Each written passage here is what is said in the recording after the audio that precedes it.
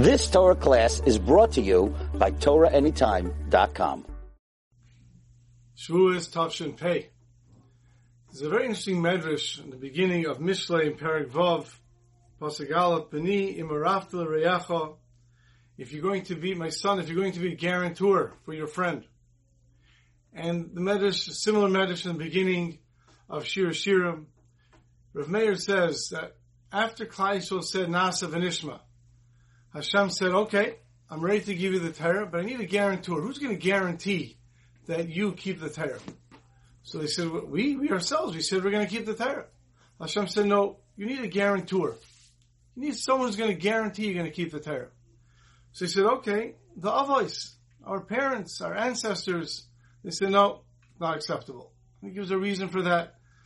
They said, okay, our Nevi'im, they will be guarantors for us. Hashem said, no, that's not acceptable. They said, okay, the heavens and the earth, they will be the guarantors for us. And Hashem said, no. Finally, Klal Yisrael said, our children will be the guarantors that we will keep the Torah. And Hashem said, I accept, your children will be the guarantors. Now this medrash requires explanation. Usually it's the other way around. It's the parents who are making sure that the children do the right thing. How could it be that Hashem doesn't accept the adults as the guarantors, but Hashem accepts the children as the guarantors? What's the meaning of that? I think the pshat is how could a parent make sure that the children learn? Now, you can think, well, you tell them to learn, and then they have to learn. But we all know that telling them to learn is worthless. As the truism says, everybody knows, don't worry about your children listening to what you say. Worry about your children watching what you do. Because it doesn't matter much what you say. What really matters is what you do. And therefore, just telling your children to learn doesn't do anything. But if you yourself learn, if you yourself spend time learning, if you spend time learning with your children, if you spend time with your children, then your children, when they grow up, will do the same that you're doing, and they will also learn. And therefore, says Hashem, I want your children to be the guarantors. How could your children be the guarantors? By the parents learning with their children. If the parents learn with their children, then their children will also learn. And this way, there's a guarantee that the parents will learn as well. In other words, we have to guarantee our guarantors. The only way we can get our children to learn is by learning with them, is by learning ourselves and learning with them. And that is a message Hashem was sending us. It's not enough for the parents to learn. It's not enough for the parents to do the right thing. It's not enough for parents to do chesed. It's not enough for parents to do mitzvahs. But they have to go and make sure that the children do it. And they do that by showing that to the children, by doing it together with the children, by spending time with their children, doing mitzvahs and doing chesed and learning Torah. There was once a Rebbe who noticed that one of the children in his class, one of his students in his third grade class, was feeling sad. One day, the next day, after a few days, by recess, the Rebbe goes over to the child. He says, I'd like to speak to you for a few minutes. It's okay? He says, tell me, I noticed you look very sad. Why are you so sad? Everything okay? He says, Rebbe, what should I tell you? I'm a bad person. The Rebbe looks at this little 8-9-year-old and says, why would you say that? He says, well, Rebbe, I'm having terrible thoughts. I'm having bad thoughts, terrible thoughts, and that's why I'm a terrible person. So the Rebbe looks at him and he says, you're a wonderful boy.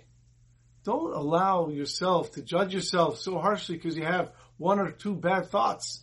People always have things going through their brains, through their hearts. You're a wonderful person. Don't think that way. And the boy looks at the Rebbe and says, Rebbe, you don't understand.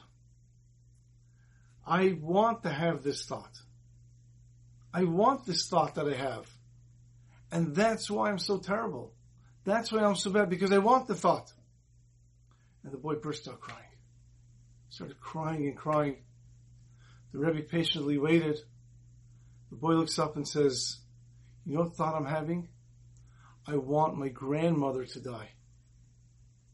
The Rebbe looks and says, you want your grandmother to die? He says, yeah, I want my grandmother to die. He He says, is your grandmother mean to you? Does she do mean things to you? He says, no, not at all. My grandmother is the best. My grandmother buys me gifts, and my grandmother talks to me, and she spends time with me. I love my grandmother. But I want her to die. And not only do I want her to die, Rebbe, I daven every day that she should die. Now the Rebbe was completely perplexed. Doesn't understand what this boy was talking about. So once again, he was smart and patient, and he was quiet. And the boy looks at the Rebbe and says, Rebbe, my father is what you call an askin. My father is very, very involved in the community. My father does a lot of chesed. And my father knows so many people. Every night, he's out by a chasna. He goes to chasnas all the time, every night.